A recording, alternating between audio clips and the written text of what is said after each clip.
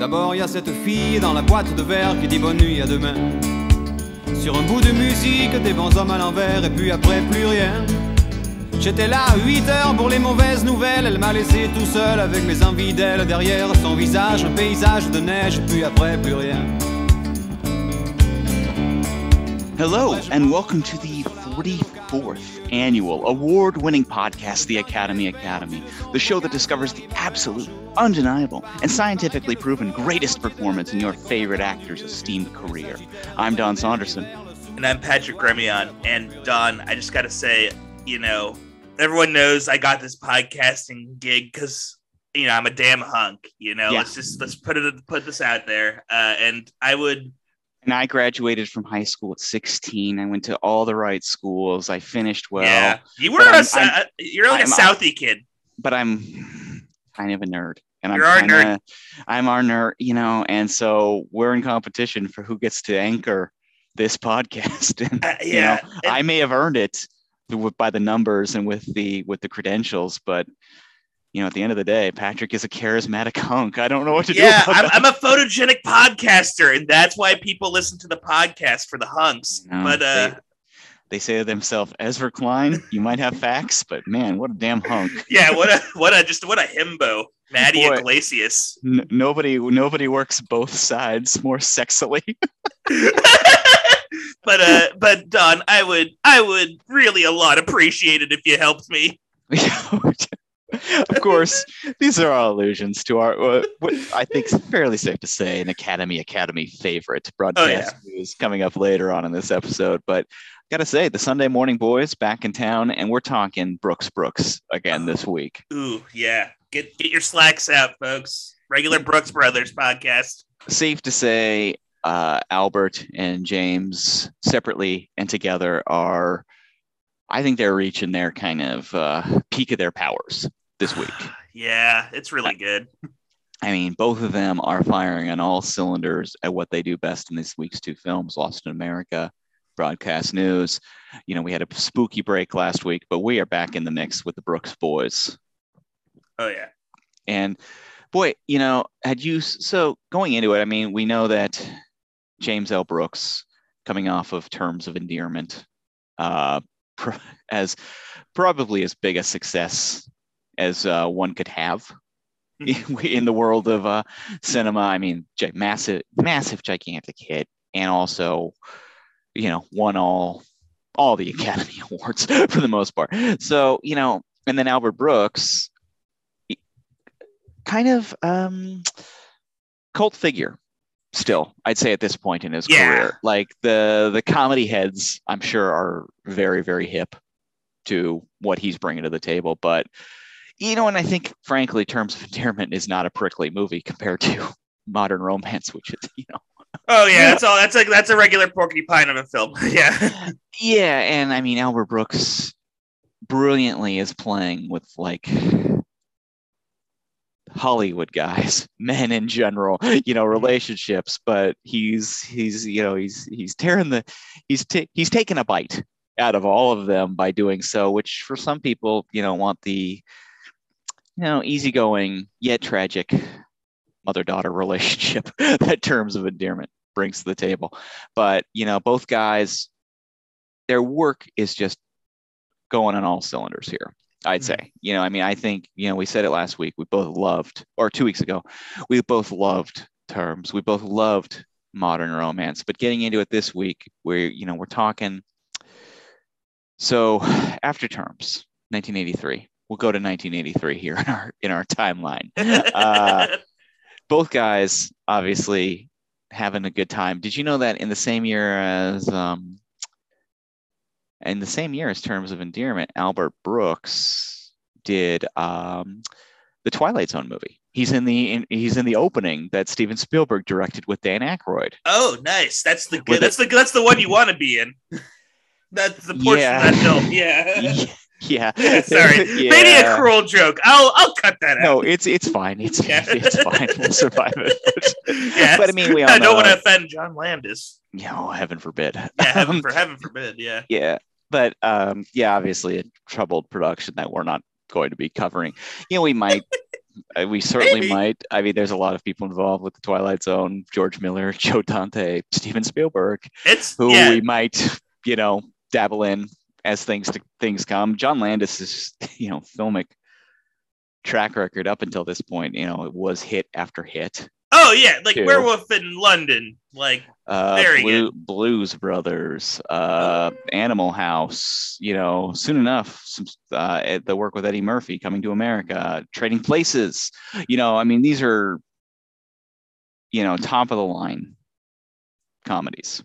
Yeah. Maybe hey, talk amongst yourselves how dated they are, but not our place in this moment because we are not covering Animal House this week. But yeah, so Albert Brooks did Twilight Zone the movie, and then in 1984 he appeared in a remake of Preston Sturges's Unfaithfully Yours, which I did not realize existed prior to looking this up. Starring Dudley Moore and Natasha Kinski as the two leads, which sounds like a wild one, but also kind of sounds like an Academy like seal of like we should watch this film. We might have to. We could do like a Dudley Moore miniseries. That sounds very Academy. Yeah. Interestingly enough, co-written by Barry Levinson. This remake, another Academy fave. But I don't know what the deal with that film is at all. It seems like a truly lost in time film, which obviously makes me quite interested in it. But definitely. Well, like the leads, Natasha Kinski and Dudley Moore, like those are actors lost in time. I feel like the average, skateboarding teen with a go-gurt wouldn't know who Dudley Moore is. Yeah, and like how like strangely gigantic Dudley Moore was in America. I mean, he was big in the UK. He's a UK comedian, right? But like that run he had when he did like Arthur. Oh yeah. I mean, but frankly, you could say that the Arthur remake starring Russell Brand 20 years from now, Russell Brand might be lost in time. That is so funny. Russell Brand and Dudley Moore, those are like two actors that are weirdly, because they both, I feel like they shined bright and like they burned like so quickly. They both probably had like each of them probably had like 3 movies that were bona fide hits, and then they kind of just fell off the face of the earth. Yeah, and there's always like Hollywood people seem really, really enchanted by comedians from across the pond. Oh yeah. Because obviously, like I have a feeling like somebody in Minnesota all of a sudden turns on their late night television and James Corden has a show and they're like, who the fuck is this guy? Yeah. And like Hollywood does seem like we're gonna put this guy who's like huge in England, who no one has ever heard of. Yep. All of a sudden is in like 10 movies or has a TV show or something. And like the rest of America is like, this guy? Who is this guy? Yeah, it's like, why is Chris O'Dowd in like 17 comedies? Yeah, and I mean I like Chris O'Dowd. No, he's fine, but you're right. Like I only just watched the IT Crowd for the first time like earlier this year, and I was like, oh, that's why he's like, he's great in that funny everyman kind of guy. Yeah. I will say the one before, I only have a little bit of a not grudge, but like Chris O'Dowd, the one thing that annoys me is he was in Bridesmaids. How on earth he was Irish and a police officer in like Wisconsin. Yeah, it's like this only makes sense in 1937. Like he should be fighting prohibition. This is like bizarre. Like, what side are you on in the Troubles, my man?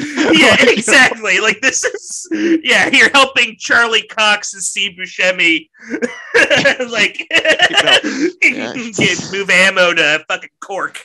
Yeah, it's very, very interesting. I actually have a feeling America, we're already all hip to it. We think he's brilliant, but America is going to, a lot of people in the United States are going to be wondering the same thing about Matt Berry. Oh, very, very shortly here, because he's so brilliant and everyone agrees, but it's like he's going to be in everything really soon, I think. I still think he's the funniest Englishman alive right now. He is like... He's like magical.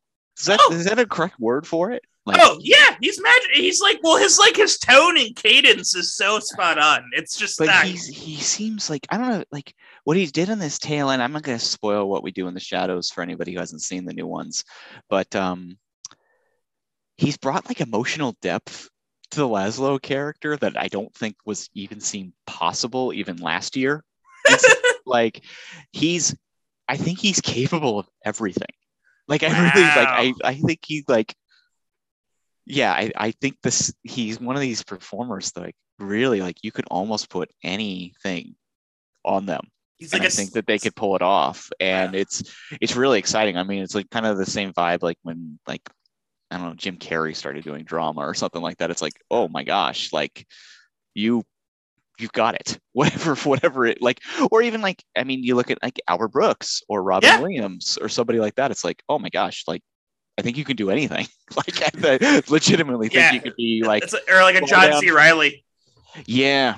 And it's really like the sky's the limit. And I think you read interviews with him and I think he's kind of like aware of that and fighting it off a little bit. He doesn't want to like throw himself into like a big like he's like I think he like likes the idea of being a scene stealer a little bit more and like making like he's got like 10 albums as a very like traditional singer-songwriter that he's put out. Like I think he like wants to live a different life than what I just presented, but I think God, do whatever you want, my man. Like just keep showing up in things and being funny and cool. Like, you know, I'm a fan. Oh yeah. And I've loved him since like it's so funny. I loved him since Snuffbox. Mm-hmm. Like with Rich Fulcher. Oh my God, that's such a good, maybe one of my favorite British like I don't know if it was like a sitcom or like a sketch show, just a very weird. I think he does that comedy thing, and not a Matt Berry podcast. We'll get to the Brooks Boys in a moment. But he does that thing that they talk about in like improv, where playing to the top of your intelligence better than pretty much everyone, because he plays idiots pretty much uniformly too. Yes, but he does it without like ever playing dumb. Like they're all like these like guys who think they're completely correct in everything that they're doing, despite the fact that they're usually completely wrong. And it's awesome. It's absolutely awesome. And you can also do it while being like charming. Yeah, really, really fun to watch. I mean, we all, love Jackie Daytona and stuff like that, but what a showcase. I mean, just, and down the line, I mean, he's great on Garth Marenghi, his stuff on IT Crowd. Really, really fun. Like he's just funny. The Toast of London guy. It's like, which he's doing another one of those, Toast of Tinseltown, which is very, very like already in the title has me laughing. Oh, for real. But, like here to hear first, folks. Don't watch James Corden. Watch What We Do in the Shadows. Yeah, but you already knew that. That's like an insane. Yeah, anyone who listens to our podcast that is like actively watching that one and not the former. Yeah. Very weird. That's probably maybe one person. Yeah. But, to go back to great comedy, guys, we got Brooks and Brooks. Yeah, we're back. We're back, folks. We're back to it. So they're both kind of in an interesting place. Mm-hmm. I think Albert Brooks still kind of a fringe figure, but James L. Brooks clearly like as like eye on him, part of the establishment, and probably like Time magazine almost certainly called him like the voice of the 1980s or something like that, so a ton of pressure. Like, so, he said basically like he got very, very concerned about the spotlight that was on him. And he was like, he liked his low profile. He liked being like a writer's writer kind of guy. Right. And found it like increasingly difficult to work with like the spotlight on him and the pressure being on him and that kind of thing. And, he said his quote was, danger of being seduced into being self-conscious or being aware of your quote career. That can be lethal. And he was like also growingly concerned with the corporate influence on the film industry that was growing at the time. And the idea of, at the expense of being creative. Basically. And so you could see all of these feelings, his personal feelings kind of bubbling up in what becomes broadcast news, where he, basically the film industry to the, business of the news media. Yeah. But yeah.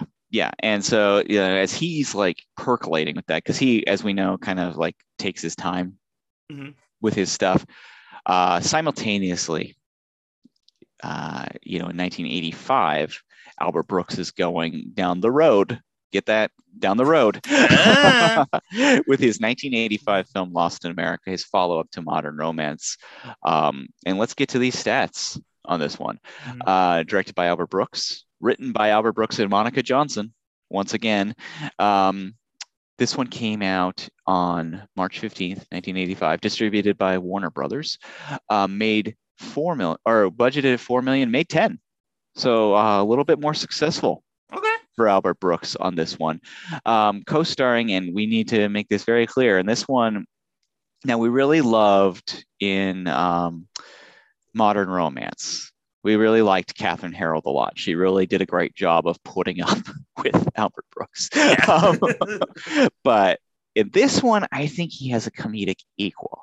Yeah. And Julie Haggerty, who plays his wife, Linda, he plays David Howard in this one.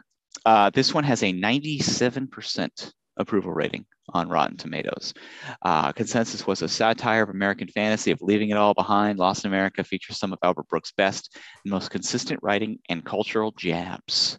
Commercial success, not a blockbuster. And it won the National Society of Film Critics Award for Best Screenplay that year. 4 out of 4 stars from Roger Ebert, and listed as number 84 on the AFI's 100 Years, 100 Laughs, top 100 comedy films of all time. And it's in the Criterion collection.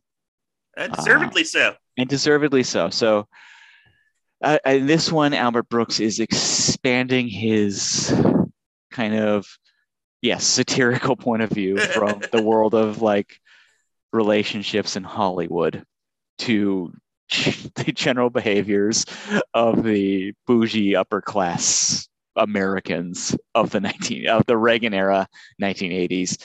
They were once kind of growing up in the 60s and 70s. All of these characters, they have those hippie dreams, but they all kind of like bought in by the 80s to what they also really like their nice houses and swimming pools and, and everything of that ilk. I couldn't help but be reminded of like Jerry Rubin, being the leader of the Yippies, and hanging with Abby Hoffman in the 60s. And then by the 80s,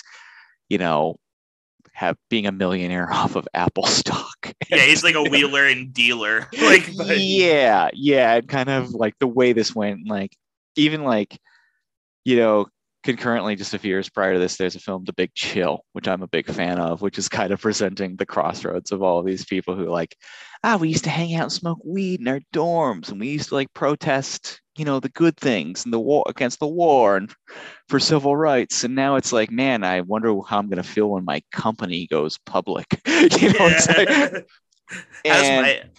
and I think like Big Chill is kind of ambivalent, whether that's a good or a bad thing. And I think it's a little black and white to say if that's a good or a bad thing. Buying in or selling out, selling out is to this day a kind of minefield of, I don't, and I say that as some guy who like owns the entire Discord Records catalog on CD. Like I'm a big like Fugazi fan and like Minor Threat fan, and like I get what Ian McKay is coming from with his kind of like I think that's even like cool. Ian McKay worked as like a college professor. Like there's levels to it. I mean, as your parents would say, you do have to pay rent. Yeah, exactly. Yeah, exactly. Yeah, which is, although it's not to say that like it is actually interesting because like my wife and I are we recently, as we all know, had a baby, and we are pretty actively looking at like expanding our property, if you will, because we need another, we want to have the baby to have a room. Yeah, rooms are pretty good. Simple. Like we currently share a room with a baby, which you're supposed to do in the first year, but it's like you need to upgrade at some point. They need to like, I mean, like think about being a kid. It's like your room, and you want like what posters are you going to put on the wall? You want to like, she probably doesn't want my Michelangelo Antonioni La Ventura poster up on the wall in her room. I want that up in my room. Yeah, you should put that up in her room though. Once like I'll put up my Godard posters in her room. Teach them young. and so like watching this movie now, I saw this a few years ago before we were in this part of our life. Right. But watching now, like looking them look at houses and talking about that, I'm like, ooh, boy, I'm feeling this a little bit more. I feel, yeah, and it's funny because I'm probably more in my modern romance stage of my life, and you're like more in your like, just America. You're kind of in a modern romance. Yeah, perpetual modern romance. But and someday we'll be defending our lives. Oh God, yeah. Honestly, that's coming sooner than we think. Boy, how great! On that note, how great is Albert Brooks? Oh yeah, he's wonderful. Oh, it's like God, yeah, the scope of his films. Yeah, I mean, it's so weird, like how dialed in he is on all of this kind of stuff. But yeah. So basically, he's narrowing in on his generation, these people who probably born in the late 40s, early 50s, and now by the 80s are quote unquote adults with jobs. So like trying to, like, they had their time smoking grass and listening to the Dead. Yeah. But now they're, looking to upgrade. they're should we get a hot tub kind of life. Yeah. And so we're presented with David and Linda Howard, who are very, very typical LA yuppies. He works in advertising. She works at a department store, and they're getting ready to sell their house because he's expecting a giant promotion, which get the vibe from the start that maybe David is overstepping on how guaranteed this promotion really is. And you think at first, much like in Modern Romance, that Linda is just kind of a yes, dear, I'm married. I'm stuck with a crazy neurotic person as my husband. But we don't realize that she's got a few tricks up her sleeves as well. Oh yeah, maybe two can play this game. Two can play this game of irresponsible neurotic behavior. Man, that beginning though, it is like I love how it starts off with the house at night, and it does remind me. It does truly feel like, for a split second, I thought it was like the cottage in Modern Romance. We'd like come back to like that little like, and almost to like the meta point too, because he, like, as they're traveling through the house and looking through their moving boxes, he's got this Larry King interview with Rex Reed, who Rex Reed's talking about like how he likes to enjoy and watch movies, and it's almost like Albert Brooks is like laying down the gauntlet of like, okay, you didn't like Modern Romance. Here we go, folks. We're taking it even further in our neurotic cringiness. Oh yeah, it feels like we're from the point of view of a serial killer stalking through this weird packed, this house that's kind of cluttered because they're trying to move, and they're slowly creeping through it.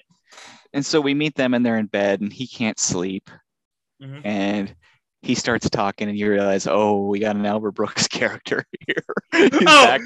He's back and forth. He's like negating. He's doing positive. It's just everything you expect. And if you love him, you truly love about him. He's firing on all cylinders. Yeah, it was the opening scene. Oh yeah, it was painful. I was nervous in the beginning because I was like, this might be. Because when I was watching this, I was like, oh no, I might have reached the point for myself personally where like, this is too much, Brooks. Like this might have been too, but then like we get to like the next big moment in the movie, and then you realize like more is like this is nothing. Like we're like he's blowing out the world because like Modern Romance was a series of these wonderful like confined scenes, like in his apartment on the phone, or like, man, I got great records. Or should I buy this tracksuit? Yeah. So like he goes to his office, and you can already tell like he's more ambitious in how he's shooting the scenes. Like there isn't like, I know that we said Kubrick liked Brooks, but there's almost like a Kubrickian like balance to how he's like shooting like the office and how it's centered and the weird colors on the wall in the office. And so he goes in for what we think is his big promotion. And then he finds out that instead he's being kind of just transferred to New York. Yeah.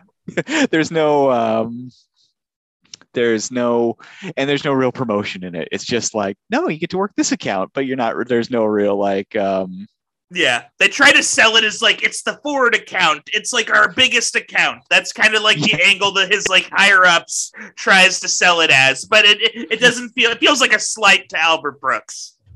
Yeah. And then, was it Brad? The guy in the room with him? Yeah. What is the guy who gets the job's name that they never show? It's like, Phil something. Yeah, it's like Phil, like fucking Phil. Yeah, it's like Phil Mendoza, something like that. I forget it was just like So he has a like. All I could think about was the scene in Fight Club where Edward Norton beats the shit out of himself in front of his boss.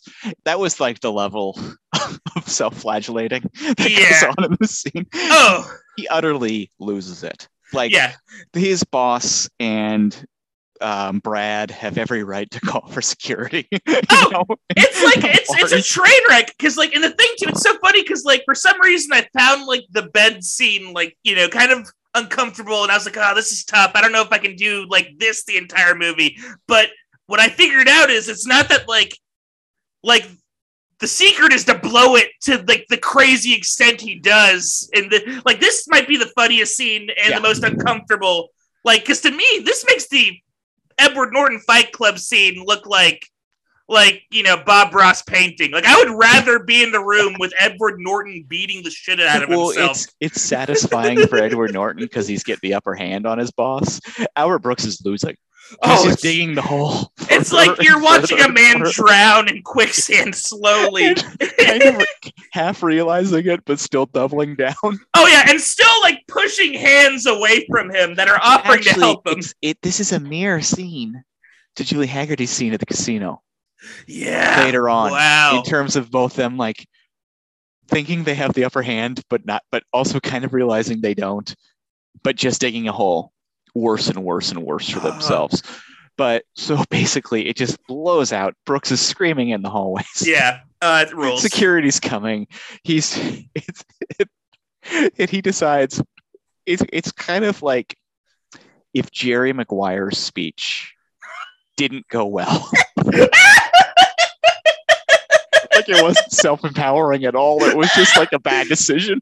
It's like you're watching the fucking neutron star combust into itself, like you're watching a black hole form in front of you. Like it's so grim. Who's coming with me? Nobody's coming with you, David. Nobody's coming. It's actually a reverse black hole. He like pushes people away tremendously. So he goes and visits his wife at the office, and after he's completely unhinged at this point. It's wonderful. Yeah, he becomes the Joker. He wants to have sex on her desk. It's not a good idea. No.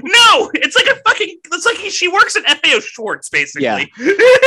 But he does get her to convince her to quit her job and start anew because they've got $100,000, which again, now that Jen and I are looking at buying property and stuff like that, folks in the Los Angeles market, that ain't good enough. Oh no, that's nothing. I actually did like I wanted to see what it'd be like in today, like the amount of money they had. Like it's like 120K, like then is like 350K now. We were watching even that movie, The Night House, that new horror movie. We watched that last night, which I recommend. But she's looking at properties even in that, and Jen just screamed at the TV, "Where are you looking?" Yeah. We gotta go to these places. We gotta go to the Night House. Yeah, we can afford the Night House. Yeah, nowadays in this market, all you can afford is the damn Night House. So, I mean, the house is great. There's 4 bedrooms, 3 baths. There are ghosts. Yeah, there is a Babadook in the closet. But can you handle? I mean, God, you got to make compromises, though, right? It's not perfect. I mean, the house doesn't have sidewalks. It's got a Babadook, but it's got the space we're looking for. It's got a backyard. I mean, that's SoCal. You just have to make these sort of compromises. Hey, Hollywood living, my man. That's the way it goes. You want to live with the big time. I mean, like we talked about it. I mean, Laura Dern didn't know she was moving in that house that had the resonator. Yeah, but, no. It's a Malibu Beach property. Yeah, and is it kind of weird that she's now unfortunately fused together with like her friend? And they're both like, I've just become. I hate to tell you. Cotton is dead. Oh no! R.I.P. She's the 10th. Okay, we can cut that part. We can cut that part out. The 10th Sorrel. How about Reese Witherspoon? Yeah, Reese Witherspoon. That works perfectly. Oh man, yeah. Wouldn't want to be. Jesus Christ. Oh. Come on, Laura. The Academy walks herself into very honest moments of grim jokes. Yeah. Oh, it's just all rakes and sideshow bobbing. I'm just sideshow bobbing. Yeah. Oh my God. But that's the real estate market. So the Howards decide to sell their house, liquidate their assets, and drop out of society, quote, like an Easy Rider. Oh God. I do love that how that movie hangs over this generation as like the ideal. I mean, but I like Easy Rider. Have you seen Easy Rider? I'm a fan. I've seen I think a long time ago. I was probably 9 or 10, so I barely remember it. Way too young to watch it, probably. So yeah, the movie opens with them doing a major drug deal. They have to cross the country because they're selling coke. Oh my God. They drive through the South. They are clinically harassed by rednecks the entire way through. They pick up Jack Nicholson, who kind of calls them on it, who is promptly beat to death. They end up in New Orleans, have a horrific acid trip, sell the drugs, turn around, and then are killed in a drive-by shooting by rednecks. This is not the dream. That rules. I love that. Why did people watch this and think, this is the life for me? Good times, man. I'm on a magic carpet ride. Yeah, it's the power of Steppenwolf is profound. Yeah, I guess so. They only released 2 albums or something. It's I mean, I'm a big fan, but it has a grim ending. It's they are blown up. And the entire thing, I mean, the big moment of the entire movie is at the end of the campfire and Peter Fonda's we blew it, man. And, what is he referring to? I mean, I've always thought, he's referring to kind of their entire movement. Ooh. I mean, that was always the story too about the hippies and stuff like that. It was a 6-month thing. The Summer of Love. It was literally a fucking summer. Wow.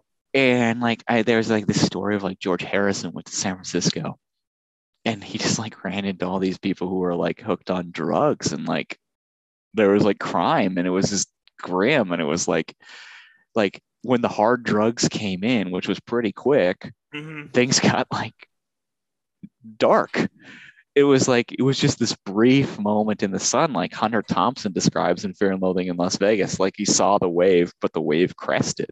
Oh yeah, and if you were you get pulled in, you might not come back to shore. But we've been living in boomer nostalgia for those 4 months for the last fucking 60 years, and we're still in it. Yeah, 100%. Literally, I saw Dead and Company on Friday. It's so powerful. That summer of love, the radiation from that summer still emanates. Yeah, and there were all sorts of problems with that. Clearly, we don't need to get into the fact that driven completely by straight white men and their own needs. I mean, we can get into all of that in a million ways.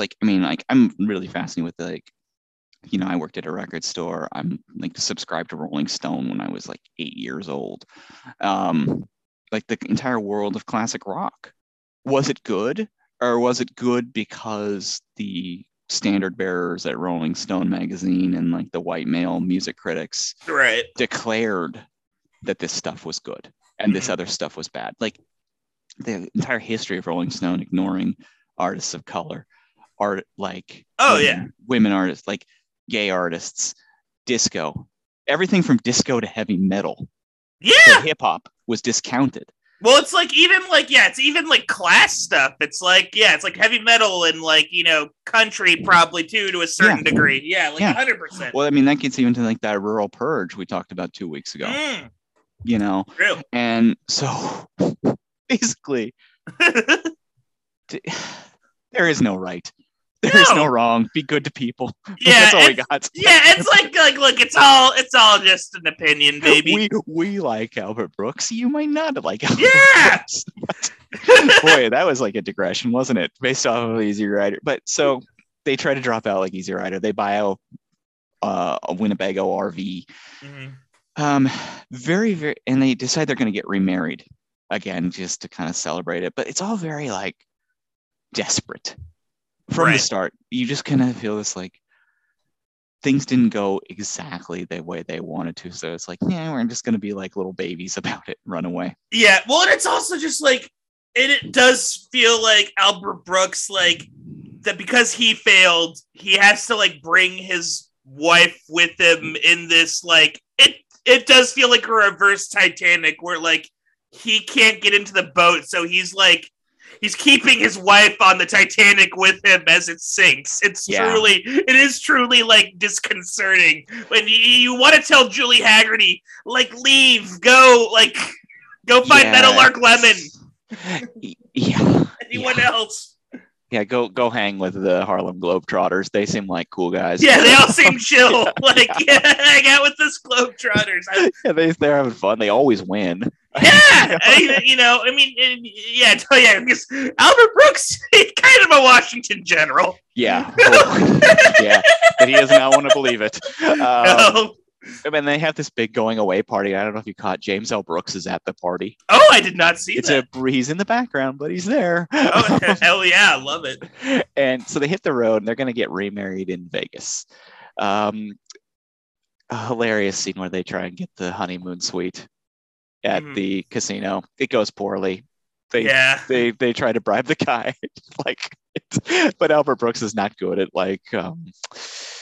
which we'll get to in the next film too. He's not very good at like smooth social cues. No, he's just in his head too much to like roll with the punches and kind of like see what people want.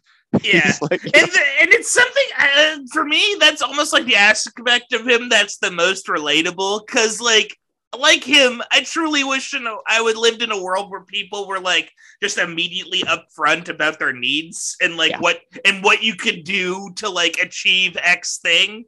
But in this world, everything is just profoundly opaque and like unclear to Albert, and he just has to just rake him with hit rakes until he gets what it's depressing. It sucks. Yeah. And it's very relatable, sadly. I mean, we are all Aaron Altmans in a Tom Groening world. We will get there momentarily. Yeah. I just gotta say really quickly, I just discovered this. The Eric Saarinen, the cinematographer, his father is the architect Eero Saarinen, who created the St. Louis Gateway Arch. Fascinating. Yeah, which is like a wild. What a father to come from. What a arty family. I bet he had a cool bedroom. 100%. Yeah, it looked like because they also designed the JFK International Airport. Wow. I mean, boy.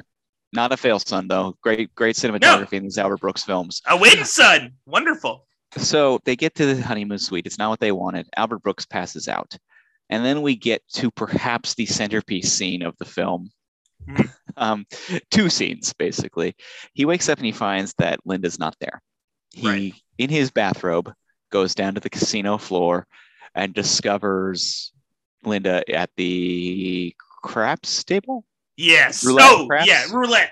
At the roulette table. Yeah. And quickly discovers that his wife may have issues with gambling. And that $100,000 nest egg is gone. She spent it all, and she is in the middle of a truly moment of pure chaos. Yeah. It kind of rules that she gets to have a performance, because I feel like a lot of movies tend to make the wife kind of the shrill or the kind of like the straight man to the wacky antics of the bumbling husband. And this this turns it around, because now David has to be the straight man in these sequences, but he's not equipped to do this. No. At all. He sucks too. It's so funny. It's so good. And so he has to go to the casino manager we all know, I mean, God, if you've even like heard of casinos, like let alone have gone to a casino, you know that this is a fool's errand of the highest order. He's going to try and talk the casino manager into getting their money back. Played excellently by Gary Marshall. Gary Marshall shows up and just knocks it out of the park as the guy trying to deal with this neurotic man in a bathrobe to try and get his $100,000 back that his wife blew at the roulette table, and saying it's like a publicity stunt. It'd be a great story. It's like, no, that's not how it works. And Albert Brooks calmly, Gary Marshall even more calmly, just digs the hole further for the Howards. It is just like, this movie is just 100% like a series of hole diggings. Yeah, and which leads to a brilliant, hilarious ending that sums up the yuppies as much as one could possibly sum them up. So they go to the Hoover Dam. They have this big fight, which is majestically shot on the Hoover Dam. I don't know how they closed it down to shoot these amazing tracking shots as they're having this neurotic battle through the dam, which is really it's beautiful. It's a beautifully shot. Oh, it's gorgeous. I've been there. It's a cool, interesting place to check out. But so they end up deciding they're just going to stop at the next town they find, which is Safford, Arizona. David tries to work at a pharmacy, doesn't go well, gets thoroughly embarrassed at an employment agency. They have no clue how people in a smaller town do anything. No. They're utterly lost. David becomes a crossing guard. It's so funny. And he's taunted by school kids who make fun of his hair. It's very good. Having these three, let's just conservative estimate, probably 11 years old, each of them. Just totally and belittle him. Simultaneously, Linda takes a job at the Der Wiener Schnitzel as assistant manager, because the manager is some bratty high school kid who's really into the fact they have a TV in their RV.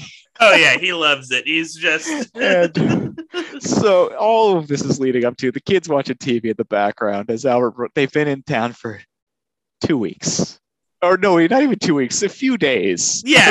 of dropping out of society. Yeah, far less than real life. This is maybe a week. I do love the Wikipedia description here. David and Linda are living in a trailer park, nearly broke, working dead-end jobs where they are accountable to brats. That's accurate. And for these yuppies, they come to a very, very quick decision. Let's get to New York and beg for your job back. It's so good. And they quickly hit the road as fast as possible. Yep. And we learn that David is rehired with a substantial pay cut, but has better dental care. I think this is the last Brooks movie. I feel like this that has that kind of that ending, they give that little what's that term for? I guess it's almost like an epilogue. Yeah, and it's also kind of takes you out of the movie a little bit. His next film, which I don't believe we can take a quick look here. Actually, I don't believe Monica Johnson wrote Defending Your Life with him. I don't think so. Yeah, he wrote that on his own. And I think that my guess is that she may have pushed a little harder in these really heavy duty satirical and kind of take a bite out of you roasting of these people. And kind of probably that that ending, it's but it is basically compromise, be a part of the system, but hey, you got dental care. It's kind of the ultimate joke. You've lost a chunk of your soul, but you know what? You got a nice barbecue. But in a sense, you don't have to live in a trailer park with these rubes, doing jobs that make you want to kill yourself, and you can forget that they even exist. Yeah. It's such a what a great it's very funny, and I don't think you can like. It's hard to make a movie like this these days where these two characters are kind of like they are relatable but not relatable. They're not like fully likable. They're like they don't really learn anything. What they learn is that they were wrong to try to learn. Yeah, honestly, and that's a kind of like I think it's great, but I mean, how many movies these days do you see where somebody like actively like the only way to learn is by doing the wrong thing? Yeah, like, the wrong like morally or good person kind of thing. It's like join up with the crowd or but obviously by having them do that, Albert Brooks and Monica Johnson in a larger scale are kind of like critically commenting on it. It's so funny because like the movie I was trying to think of like the modern movie most comparable to this film in my head is almost like maybe like the Seth Rogen Rose Byrne film Neighbors. Yeah. But even that movie, they kind of learn like a capital L lesson. It's still a little bit warmer. Yeah. Like I think that, I mean, the obvious, I think, and speaking of Albert Brooks too, Curb Your Enthusiasm would be a excellent current standard bearer of this style. And Albert Brooks is now on Curb Your Enthusiasm. Oh, that rules. I heard somebody compare it to like a sports team, like the Golden State Warriors a few years ago when they had won a couple championships and already they're like the best team in the league. And then they added Kevin Durant to the team. It's like, okay, Curb Your Enthusiasm, like has got like stone cold comedy killers top to bottom. It's what can we do? Let's bring Albert Brooks in. It's like, that's just let's just maintain this this our lead forever. It's like oh, we need another all-star out of the okay, we got Albert Brooks. Oh wow, incredible. I've still only watched like clips of Curb Your Enthusiasm. I need to like do a deep dive. I might do that this month. It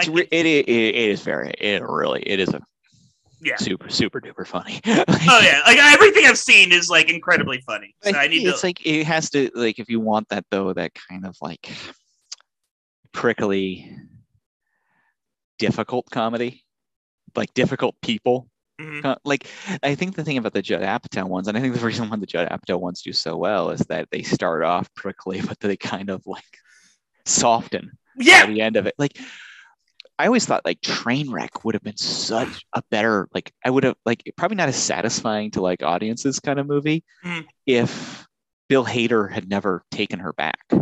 Man. And she had to learn a lesson from that. Like, oh, I was selfish. Like, and I can't get this guy who was cool back, but I can move on with my life and maybe be better going forward. Well, I think not the problem, but the thing with like Judd Apatow movies is you go into those movies and Judd Apatow, his thing is he wants you to see a guy who's like, or a lady who's like, on the surface, he's kind of a schlub or a jerk, but when you get down to know him, he's actually really nice and good. They've got some like they've got heart, like potential and heart in them. Yeah. And I think like Albert Brooks like avoids that character is that he's like, nah, this guy's a ding dong deep down. I mean, I was gonna say he's not. I think the next movie we're gonna cover, Defending Your Life, is actually a much softer, more sentimental movie, and I think it's probably for most audiences his most satisfying movie because of it. 100%. The Albert Brooks character does learn something in that movie. Yeah, but although it's like he learns it after like. Was it like 7 times going through Earth or whatever? Like there's like a crazy. We'll get into that film. But it is actually interesting though too. Is that like at the end, if the earlier Albert Brooks, like with Monica Johnson, probably would have had Albert get on that bus with Meryl Streep. They kiss. They have this moment, and then he would have gone into like this neurotic tangent, and Meryl Streep would have gotten a look on her face like, Jesus, I have to spend my eternity with this guy. It would have ended like that, like if it was an earlier Albert Brooks film, I think. Or like, honestly, that, or like he would screw up getting onto the bus, and he'd just be like floating in nothingness. I think they would damn him a lot more, but like it wouldn't have been as satisfying. So I don't know. We'll talk about it next week. Because like I'm not against I'm not against heart. Heart is fun. But and so an interesting fun fact about this Lost in America before we move on to the next film is he originally wanted Bill Murray, and which is interesting. I mean, probably would have worked. Mm-hmm. I think he would have played it. Bill Murray is kind of like one of the reasons I like, Bill Murray, kind of similar to Jack Nicholson, actually, is this kind of perpetual outsider, but cool outsider, like a dangerous outsider. Whereas Albert Brooks is kind of an annoying outsider who wants, like, Bill Murray doesn't want to be an insider. Albert Brooks's characters desperately want to be an insider, but they are like too hung up on their like hang-ups. Basically. Yeah. Well, it's like, the thing is like Bill Murray is Bugs and Albert Brooks is Daffy. Like, yeah, they're both outsiders, but only one guy is getting his duckbill blown off. And only one of them is in Space Jam.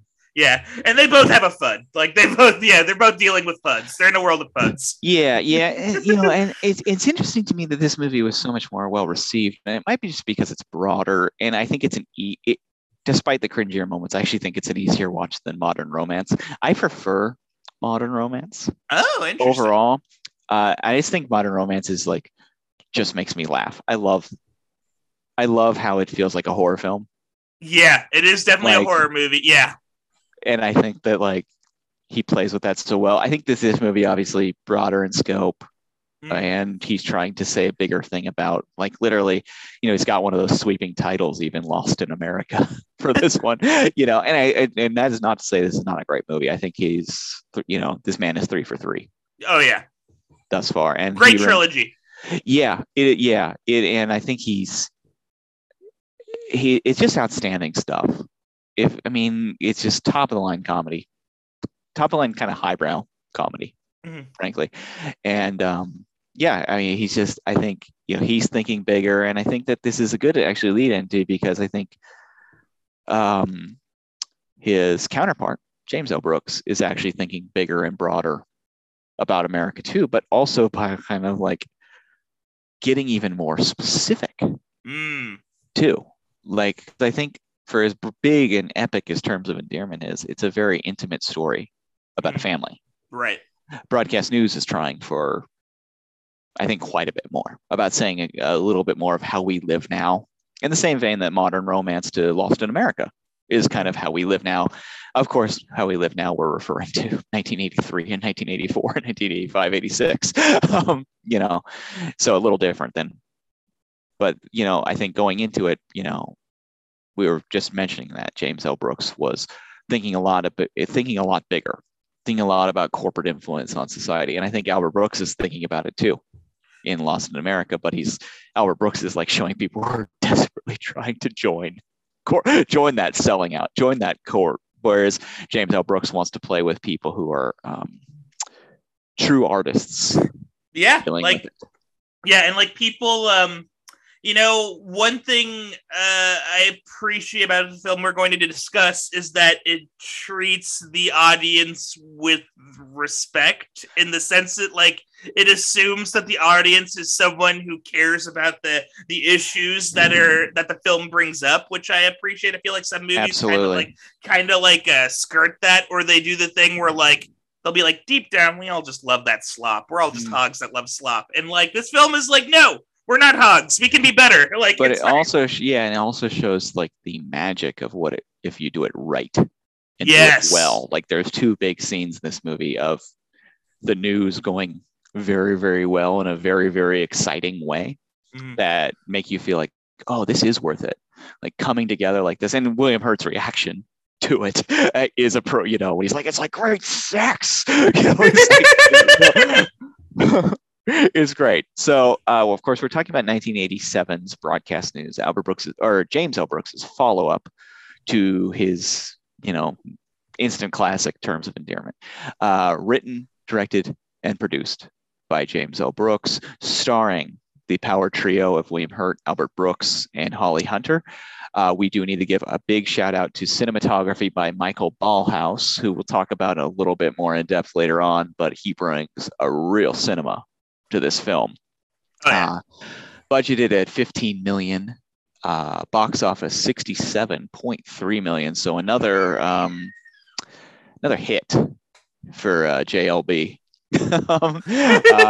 Came out December 16th, 1987. Let's just call it like it is, in the peak of Oscar season. Female lead, originally written for Deborah Winger, who he worked with on Terms of Endearment, but she became pregnant and was replaced by Holly Hunter. Critical consensus on this picture is that it has just a moment here 98% Rotten God Tomatoes. Damn, both high ratings. Yes, blockbuster dramatist James L. Brooks delivers with broadcast news, fully entertaining with deft, deep characterization. The film was nominated for, count them, 7 Academy Awards. Best film editing, best cinematography, best screenplay, best supporting actor Albert Brooks with his only Academy Award nomination. Best actress Holly Hunter, best actor William Hurt, best picture producer James L. Brooks. Notice no best director nomination. Interestingly enough, and we had talked a little bit about it. This was the 60th Academy Awards taking place April 11th, 1988, and this was the year there was some big movies that dropped this year. Last Emperor kind of dominated, but in a big way. But I mean, I would say some 1980s standard bearers came out this year, because not only did Broadcast News come out, Moonstruck came out this year. Good Morning Vietnam came out this year. Yeah. Wall Street came out this year. The Untouchables came out this year. Fatal Attraction. Excellent. Yeah, definitely. Yeah. Full Metal Jacket came out this year. Wow. If you want to get in the French side of things, Au revoir les enfants by Louis Malle came out this year. Lethal Weapon, RoboCop, The Witches of Eastwick, Empire of the Sun. Fuck! I mean, so the competition was, Predator. And our beloved Joe Dante's Inner Space came out this year. Damn! Like fun movies, fun 1980s movies all around. And, I think James L. Brooks, unfortunately, because he won so big for Terms of Endearment, this just wasn't going to be his year. He was going to get the noms, but it wasn't going to be his year. And I don't begrudge any of the movies. Like Last Emperor is excellent. Oh yeah. Wall Street is excellent. Moonstruck is excellent. Mm-hmm. Like I like all those movies a lot, but I think I'll let you talk about it for a moment here while I check on the baby. But no worries. Broadcast News is masterful. Yeah, I think it's just a perfect. It's one of those rare films, I believe, where there's nothing sloppy. Like everything there's a clear kind of beginning, middle, and ending. Everything gets tied kind of perfectly. Everything has perfect justifications. The broad comedy works. The subtle comedy works. The high drama works. The subtle drama works. The high brow, the low brow, just everything's just kind of firing on all cylinders. I mean, because there are some real spoofs and goofs in this movie. Yeah! On top of it being a very, patient dramedy. Yeah, William Hurt does some excellent, just silent, physical acting. He's a tremendous physical actor. Yeah, and there's and Albert Brooks, the kind of the sillier, goofier moments that he has. He has a big moment in this movie that's particularly humorous. And we'll talk about that in just a moment here.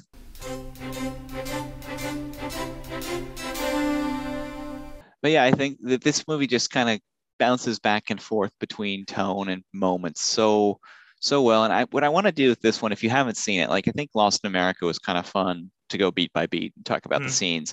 But I think this one, I'm going to kind of, I think I'm going to put the semi-spoiler watch up on this one. Because I think if you haven't seen it, it's such a pleasure to watch this one unfold. And it's not like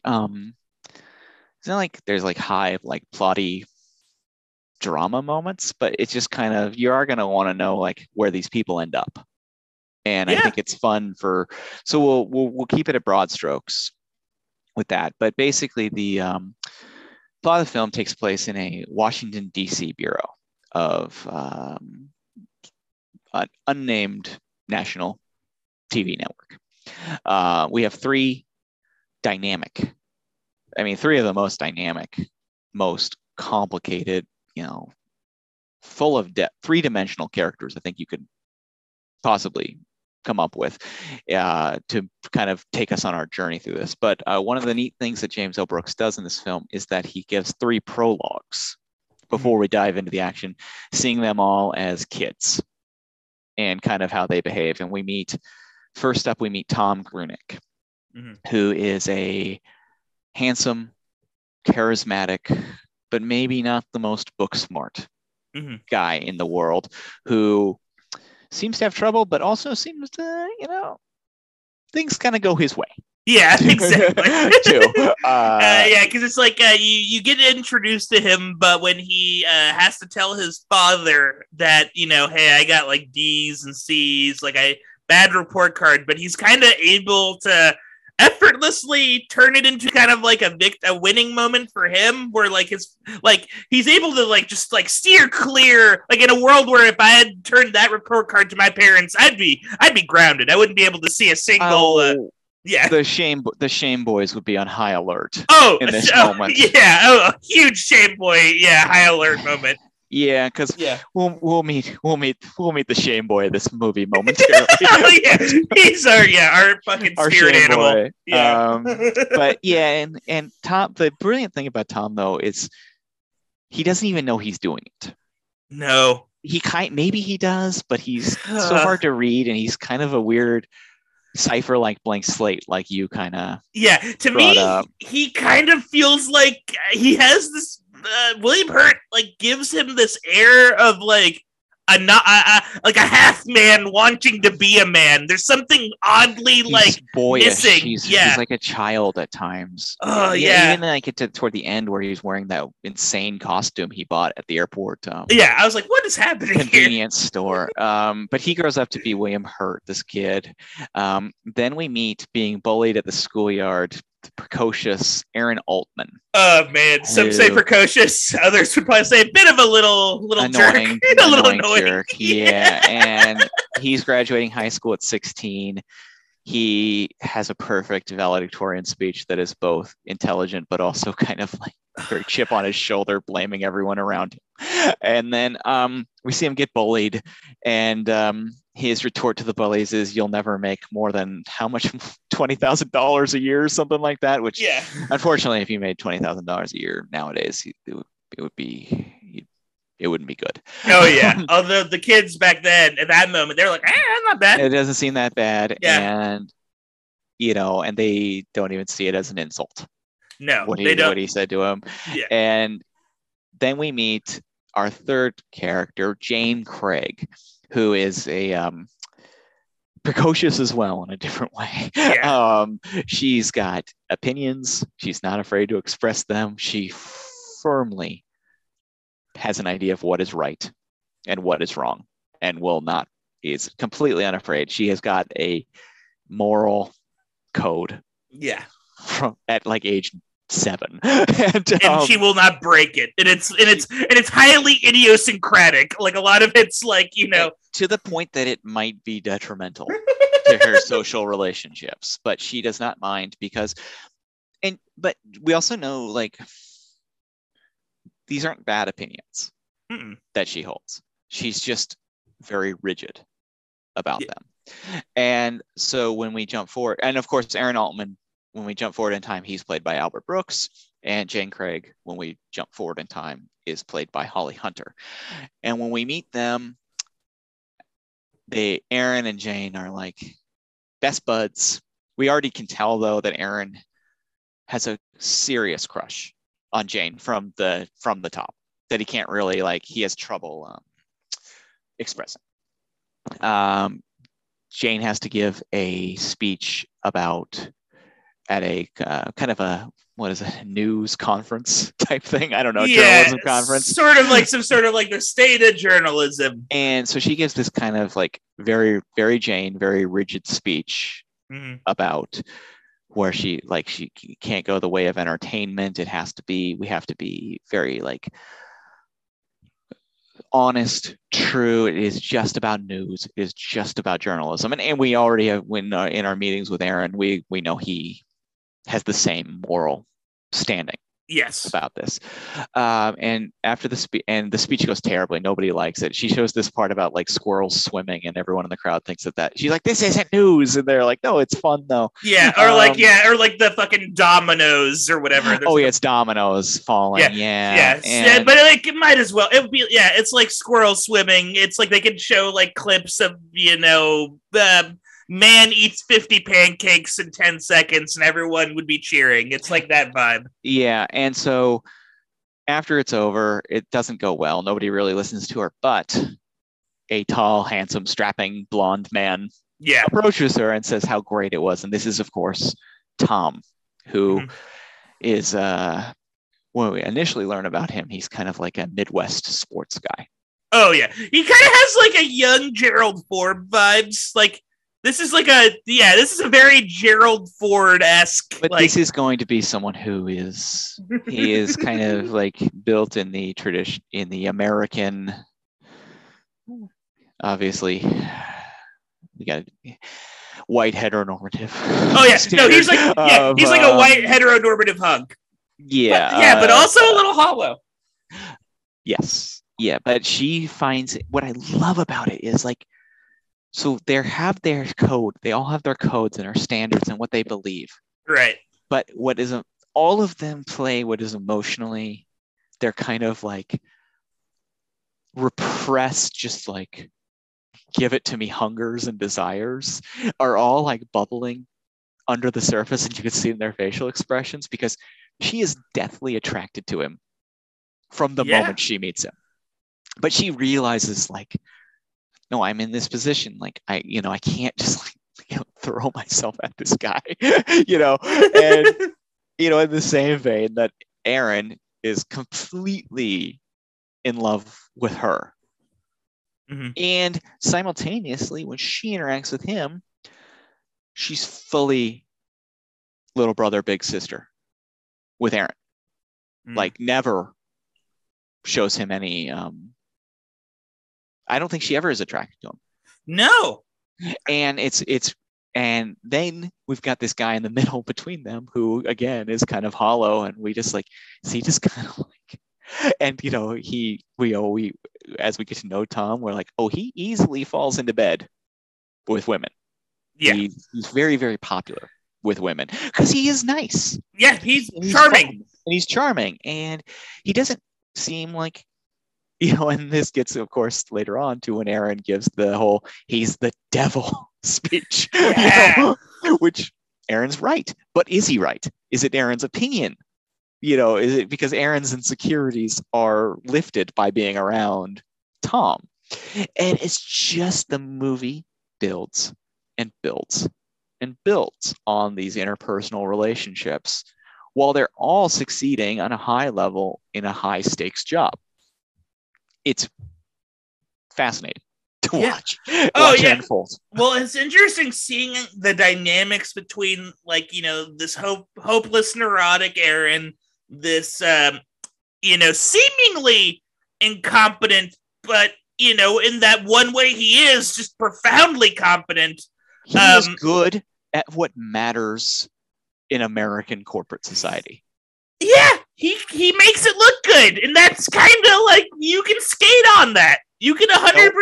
Knowing the members of the cabinet does not matter. Oh, but if you can act like you do, and you can wear a suit well. Yeah. I love that scene. I feel like that was like the movie in a nutshell, where like you get the sense that when he says, when he asks do you know the numbers of the members of the cabinet, and he says yes, and like that very like commanding tone, you get the sense that works like 75% of the time.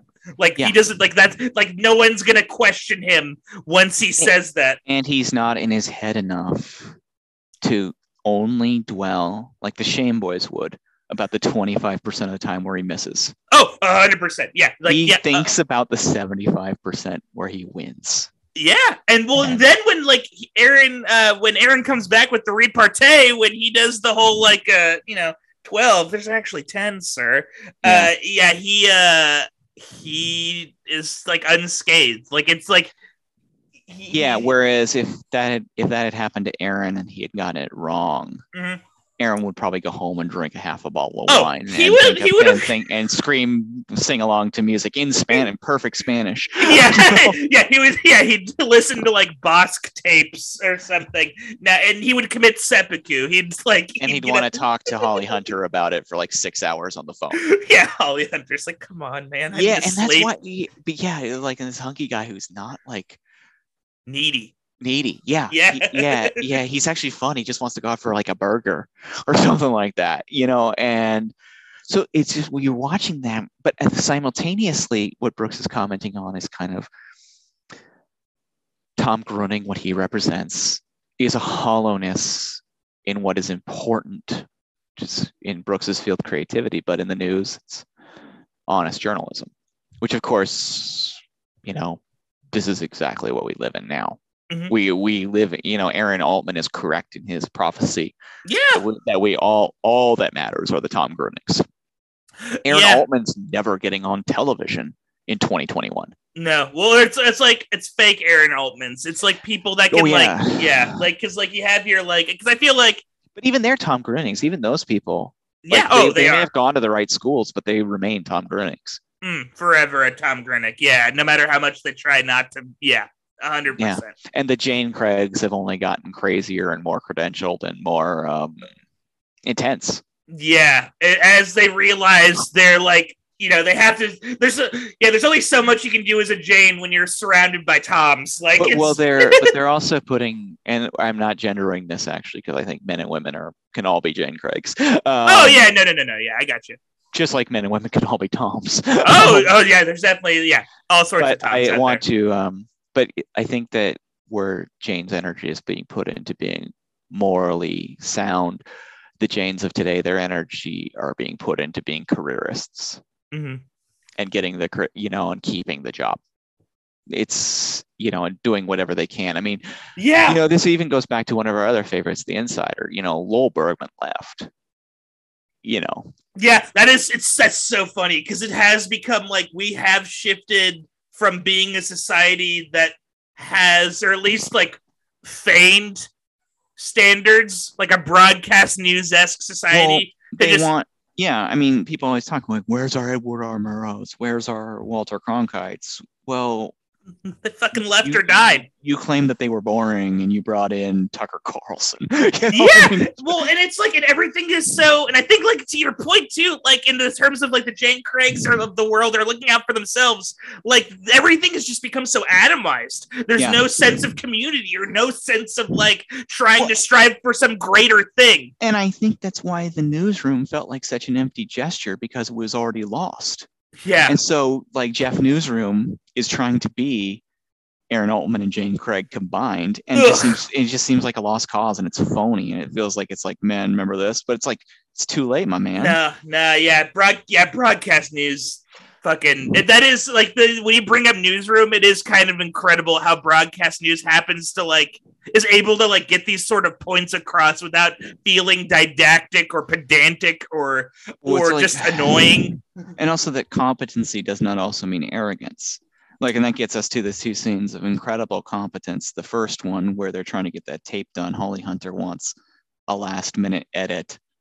And William Hurt's watching it. That's the best part. Oh, William Hurt watching it shows how good it is. It's what they're doing. Michael Mann. It rules. And Joan Cusack's racing around the office in a very frankly fucking comedic scene of her jumping and diving under things to try and get them to tape.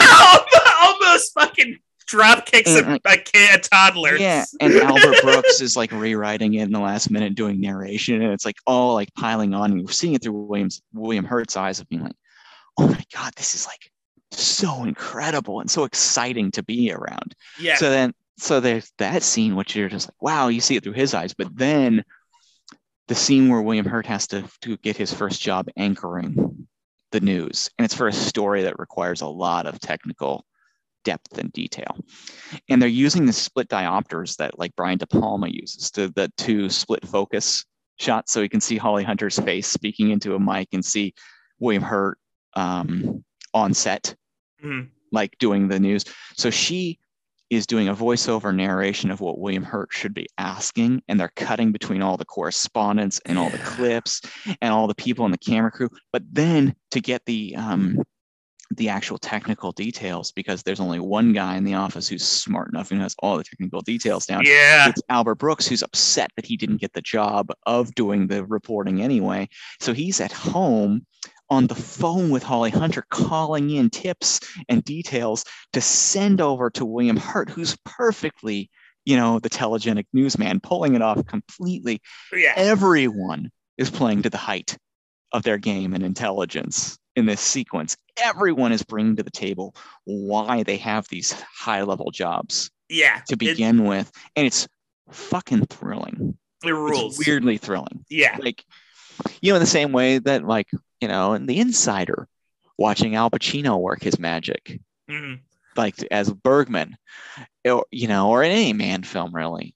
Like the competency porn is pretty pornographic, and it's exciting to watch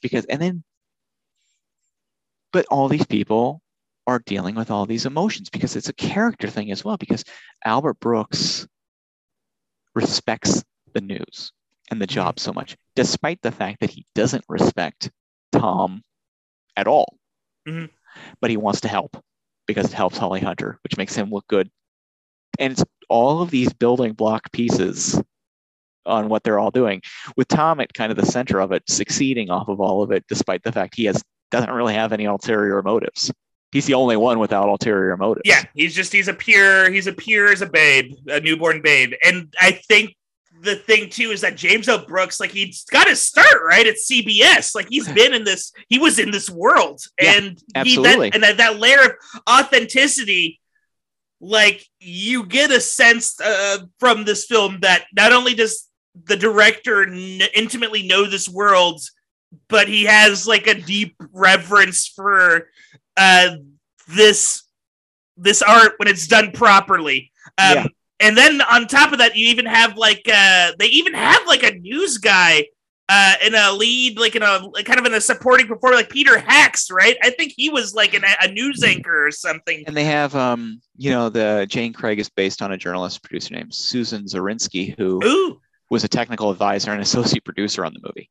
And was like on set the entire time. And so like having that level of just having that level of know-how and the ins and outs, like, it really just adds to the film. Yeah. And there's this life to it all. And it's like, it's so rich, and the characters are so well formed. And they do things you love and they do things you hate. Yeah, and simultaneously, but like at the end of that scene what we were just describing, William Hurt comes up, and that was like my joke of, it's like great sex, He's so jazzed about how well it went, and they're all kind of like, Holly Hunter's like trying to hold back about how well it went, and they're all just kind of like feeling themselves like, man, that is like why we do this thing. Yeah, it's like running a good play in basketball or something. And so it's just like you're just feeling like, and you can feel it, like it's such a great to have that come down scene, and the way, going back to the way Ballhaus shoots it, I mean, he shoots it like a thriller. Yeah, 100%. And we know he's the Fassbinder, the German director. He worked with him quite a bit throughout most of those big films. And Fassbinder, of course, dead before 40, had made 50 features and was like a total, like, the ultimate level of speed freak lunatic. Genius. But Ballhaus went on and worked with Scorsese. He did a ton of Scorsese movies. He did Goodfellas is probably the most noteworthy one, but I mean, first one he did with Scorsese was After Hours, Last Temptation of Christ, into Age of Innocence, all the way to The Departed. He also worked extensively with Mike Nichols. Oh, wow. As well. And he did Bram Stoker's Dracula, one of the beautiful film. I mean, After Hours is just exceptionally shot as well. That's such an underrated Scorsese joint. Yeah. And I think that's something, giving it this real cinematic element to this really grounded story helps out quite a bit. And the way it's cut together by Richard Marx is important too, because the editing is top of the line as well. And so all of this kind of builds up, the romantic interludes and also the work stuff, because we get the where are they going to end up? You know, Aaron Altman and Tom both have dreams of being the big anchor. Jane wants to produce on the big show. And then we're also introduced to another character, the uncredited but brilliant Jack Nicholson, as he is the Peter Jennings, Dan Rather kind of character, who is the big man at the station and carries himself like that. And his approval matters to all of them. So it's like he calls Jane at one point, it's like, great piece. And, and he wants to meet Tom almost immediately.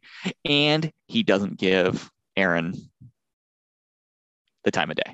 Oh, not at all. Yeah, no, Aaron's left. And while he obviously has people on his side, but the higher ups, they just do not because he didn't, and it turns out maybe the higher ups are unfortunately onto something. Unfortunately, because Aaron's flaws, for as smart as he is, for as clever as he is, for he's got a lot of positive qualities. Yeah.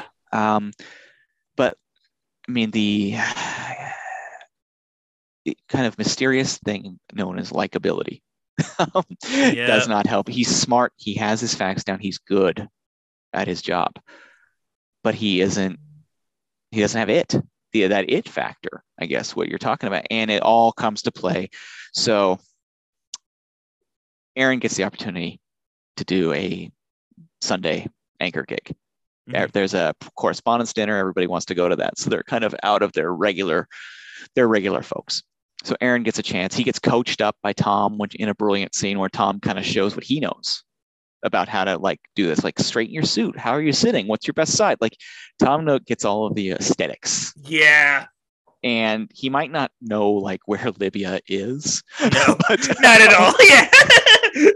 He thinks Gaddafi is a fanciful fruit snack. Yeah, it's like terrific juice.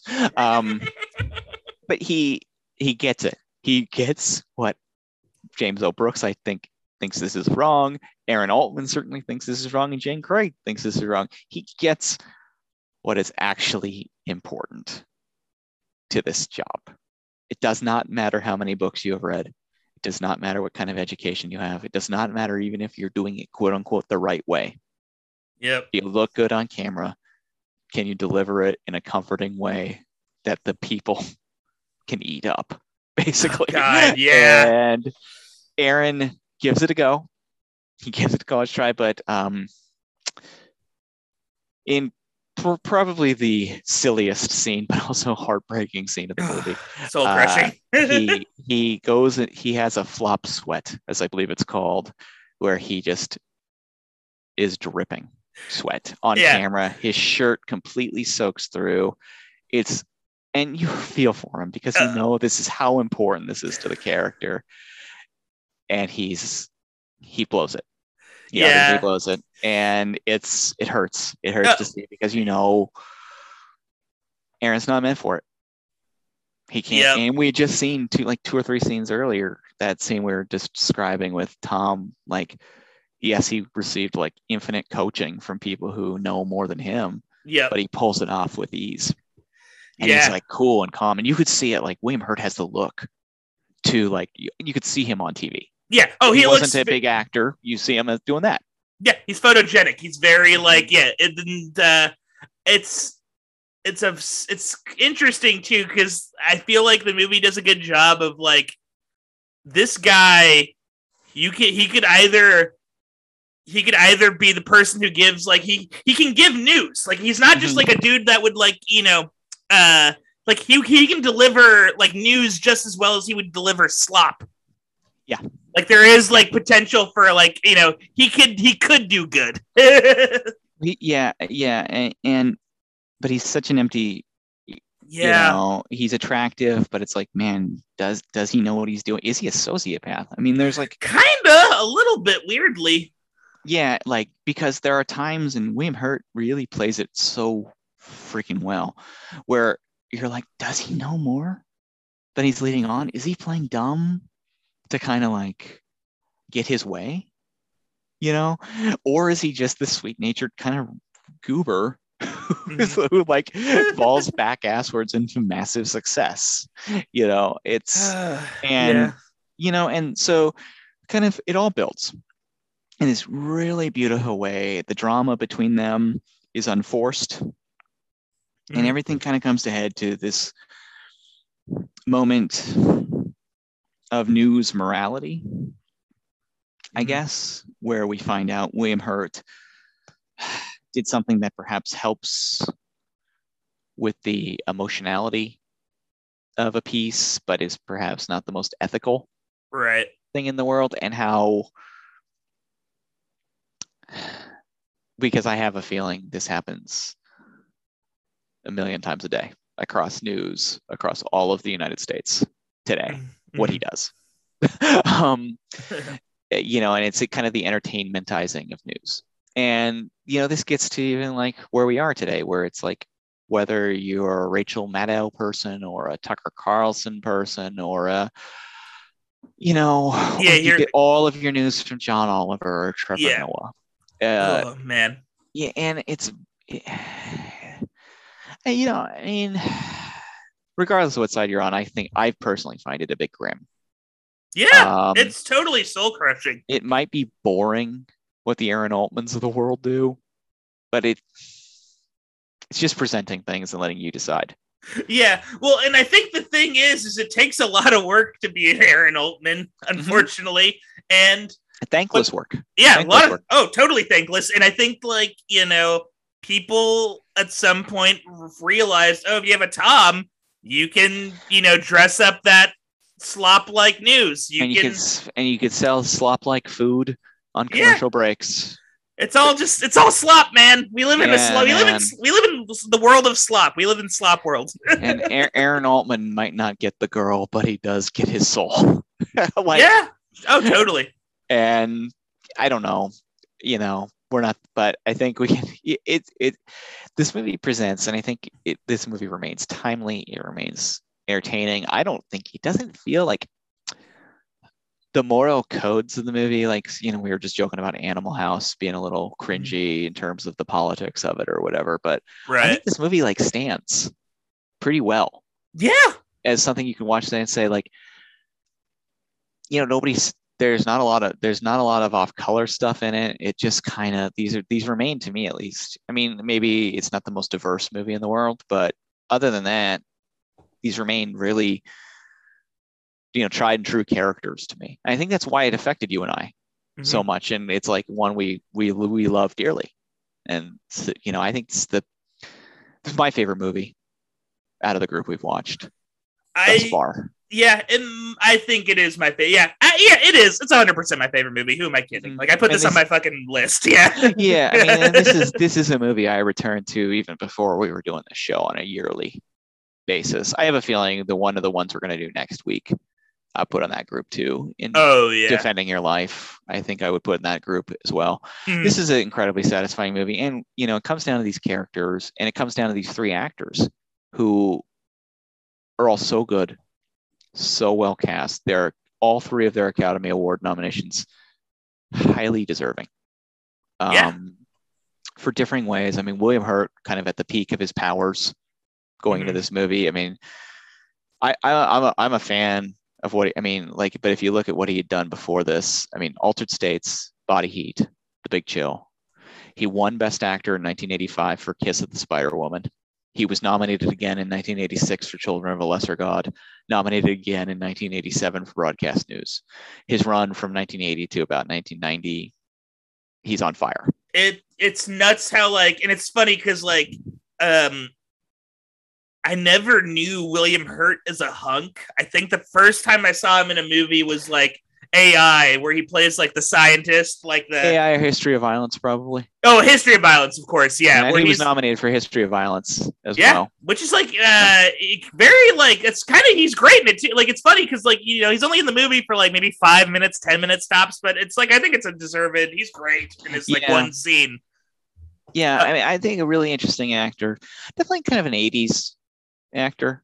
Kind of hits he could play an 80s guy, the 1980s guy. Yeah, really well. It's him and Michael Douglas. Yeah, and he's like a more sensitive version. I mean, Michael Douglas is obviously the king of the cucks. Yeah. Oh yeah. He is definitely in the land. He's the patron saint of cuckolds. I mean, yeah. Sleazy, sweaty, slick back hair guys who are cheating on their wife and realize how bad of a thing that is.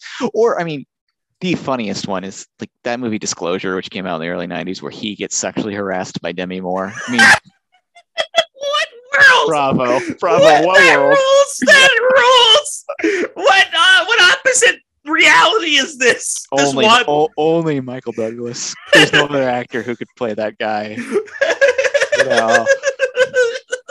And I mean, this very same year, he did Fatal Attraction, probably defining his role of the rich suburban guy who gets caught up with a mean lady. Yeah, just put a what a year for Michael Douglas. He did Wall Street and Fatal Attraction. Man, yeah, he crushed in '87. Good year, good year for the big dog.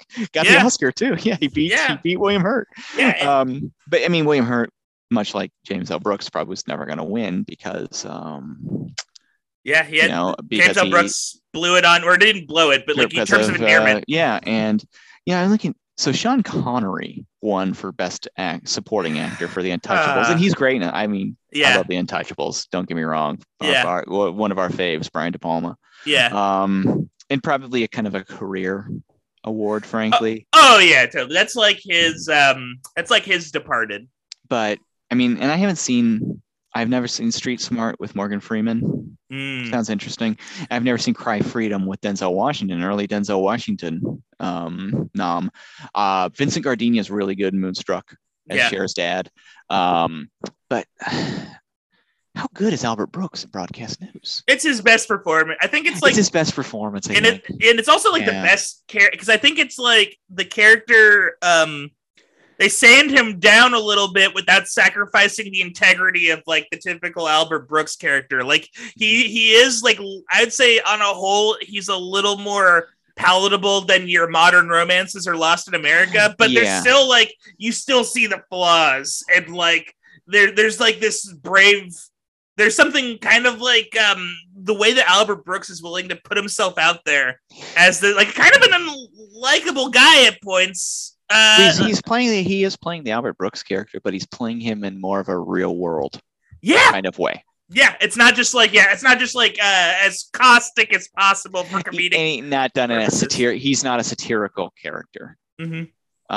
But he's absolutely terrific in this movie. But I gotta say, I think the heart and soul of this movie belongs to Holly Hunter. Oh yeah, Jane Craig, who is the lead character. It's funny she got third billing, but she is the lead character of this. Oh, 100%. Yeah, 100%. She character. God, she had like, it was like, this is like her first role after Raising Arizona, right? It kind of broke, and and she'd win the Oscar for Piano. The Piano. A few years later, Cher, of course, took it this year for Moonstruck.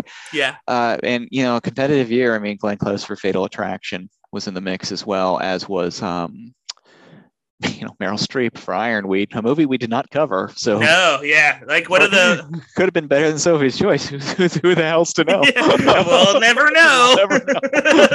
We're not watching it. Sorry. Someday, maybe. Maybe if we do Nicholson. Yeah, it could be. Although, like, Nicholson's another one, like Meryl, where it's like, Ironweed might get lost in the weeds. Yeah, I mean, Ironweed could be as good as broadcast news for all we know. I don't know. Yeah. But yeah, I mean, competitive year. But I mean, she's so complete. This character in particular is, she's so good at her job, but kind of a mess as a social person, but trying her best. You want her to win. You want her to succeed. You're just with her. Yeah. And, and all of this kind of leads up, and it's a terrific performance. And you just wish there were more movies like this. Yeah. Well, and it's like, and it feels weirdly like there aren't a lot of movies like this. Well, it's like one of those rare movies for me where I think it succeeds as something that feels real and something that is a movie simultaneously. Like it does that perfect balancing. Great way to put it. Yeah, where it's like it's this perfect balancing act where like everything feels believable, but it has these great movie, like where it's like, oh, I'm watching a film. Like, I don't know. Yeah, love it. It's still a movie, but you're so invested with the characters, and it just feel like you're watching three very real people move through their life. Yeah, they've got an extraordinary job, but other than that, they feel like real people who you'd meet, and you can relate to. But it remains a movie though, too. Yeah. All the way up to its conclusion, which we're not going to tell you what happens. Subtle but satisfying, though. It concludes correctly, not with a bang, but with a kind of a period, in a way, or even ellipses. Yeah. and it's a lovely movie. I use the word lovely. I'm a dad. It's lovely. It is like, it's a lovely, and it's like, it's a movie where like it's like very, I can watch this with my parents and it doesn't feel like uncomfortable. Like, it's like very like, there's like, it deals with these very mature topics without it being like, just like, and I'm not against. It's never seedy. I mean, no, not at all. We love the perverted bad boys, the Brian De Palmas, the Paul Verhovens of the world. But I was looking at the poster for this, and the tagline is, "It's the story of their lives."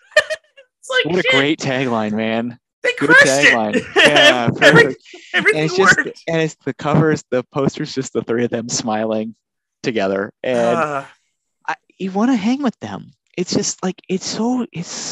This movie is so satisfying. And highest Academy recommendation. Yeah, it's like one. I'd have to go through the catalog of films we've gone through, but it might be the best film. Although we have like Godfather and some other ones. Yeah, it's tough. We had Pacino, some Pacino classics. Yeah, Dog Day Afternoon's a pretty good movie. Yeah, Dog Day Afternoon's pretty good. Yeah, that's like we kind of like But I mean, like in the same vein, I would put this like. I think this is even more satisfying. I don't know, but I mean, like, you put it with that bench with like Midnight Run or Defending Your Life. Yeah, just, like, these might be like might not be like the loftiest of like grand statements. Oh yeah, movies, it's like these are like movies you could, like you said about throwing them all with your folks or whatever. It's just like everybody can watch them. We have a nice time. We feel good.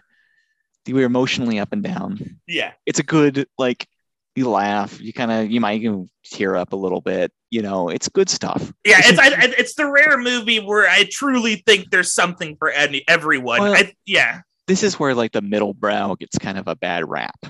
Because, yes, these kind of go right down the plate. But, yeah, I think, like, these go down smooth. Yeah. Sometimes that's a good thing. None of these movies point you in any like super hard, like slap you across the face direction of like, man, boy, like, it's like some of those Message movies or whatever.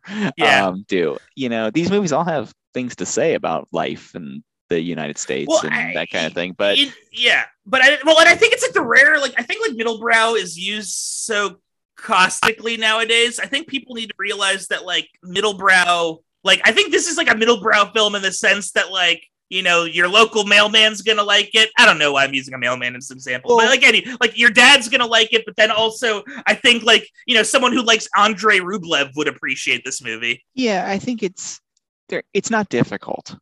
No, you get what's going on. Yeah. You're in it. These are recognizable human beings. There's no doesn't use any like artsy like camera distancing tools to make you kind of like, it's not chilly. None of them are chill. They're warm movies. Oh yeah, no, we're not watching Barry Lyndon. Yeah. Yeah, and I mean you all heard my top 25 of all time. Of course I like live in that zone. Oh, same here. But I love those too. Yeah. But I think like, have I seen Broadcast News more than I've seen Barry Lyndon? Yeah, at this point I have. So because you throw on Broadcast News and you have a nice 2 hours and 10 minutes. And sometimes, God, it's a good feeling. Yeah. Take a look at it. But yeah, I mean, these guys are, kind of sum up this week, these guys are hitting a fire on all cylinders. Yeah. They're really making it happen. And I know next week, for one of them, we're reaching a more difficult film. Oh, no. The one that didn't go as well. And I've never seen it, so I'm not gonna sight unseen. I can't. I don't want to cast judgment. Maybe it's a secret success. We'll find out. Yeah, but I mean, in the meantime, between this film, that filmmaker is involved in probably the most successful thing. Yeah. That almost anyone could be involved in. Frankly, James L. Brooks is involved in the creation of The Simpsons. Between broadcast news and his next film, 1994's I'll Do Anything. Mm-hmm. And obviously, Simpsons to this day remains a arguably only Saturday Night Live challenges it in its cultural comedic supremacy. Yeah. And overall overreaching arc of being around for who knows. Some people would say maybe too long. But, totally. Well, in the ubiquity, I think Simpsons looms larger over the culture than SNL, I would say, just because of its you'll go to Uruguay or Korea or where there are kids and I'm Bart Simpson, who the hell are you t-shirts. Oh yeah, totally. Eat my shorts, man. Yeah. And I don't think, maybe SNL has some of that cultural cachet in other places, but yeah, I think it's Simpsons and Garfield, man. Those are the two. I'm getting older, and I remember talking to friends about the first 2 seasons of The Simpsons when I was in 3rd grade when it first came on. I was in 2nd or 3rd grade when it first came on.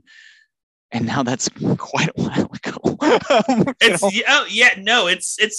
You get the sense at this point that The Simpsons is it's just gonna be here forever. It's just they'll get other actors. IP will live. Just like my beloved Dead and Company. Yeah, the music keeps going, my man. Yeah, there's gonna be a season. I saw a tweet a while ago. I think it's the account is Viperwave, but they made a tweet about there's gonna be a season 68 episode of The Simpsons where Homer remembers his childhood as a TikToker. Yeah, that's gonna happen, and then I'm gonna shrivel into dust as if I sipped from the wrong goblet. I'll see that, and that'll be the thing that kills me. He chose poorly as the knight in Indiana Jones and the Last Crusade. Yeah, exactly. But I think these are terrific movies. These ones that we watched this week, you check them out if you haven't seen them. Next week, we head into the 1990s. With our men of the 70s and 80s, how do they survive the 1990s as they are getting a little bit older and a little bit more in establishment? We'll be taking a look at I'll Do Anything from James L. Brooks, and Defending Your Life returns to the podcast for the first time since losing to Death Becomes Her in the first round of the Meryl Streep season. Well, we regret that choice. Who knows? We are looking at it, though, from a far more Brooksian point of view, but I'm excited to take a look at both those. Never seen I'll Do Anything. I think I've watched Defending Your Life twice this year already. So same. I had watched it recently, actually, when my family visited. I was like, let's watch this movie. But I'm excited to dive in. I got the new Criterion edition of it, so I can look at some of those special features, maybe glean some new points. But those we're taking a look at next week. I believe both are available via your streaming service rental of choice. If you're a iTunes gal or a Voodoo man or a Amazon Prime a Tubi freak, gender neutral. Yeah, Tubi freak. You're a real Tubi freak. You're just you're in that sewer looking. Whatever way you're living your life, you can enjoy. A canopy kid. Enjoy it. Yeah, enjoy it to the best of your, we're supportive of whatever service you use. Except if you're a Peacock, you're like, get the fuck out of here. If you want, get the no. I'm even a subscriber to Peacock. Nah, it's okay. Yeah, I had to watch Halloween Kills. Totally fair. But so we'll be doing I'll Do Anything and Defending Your Life next week. Fun times overall. Check out these 2 movies we watched this week. Bye-bye. Later.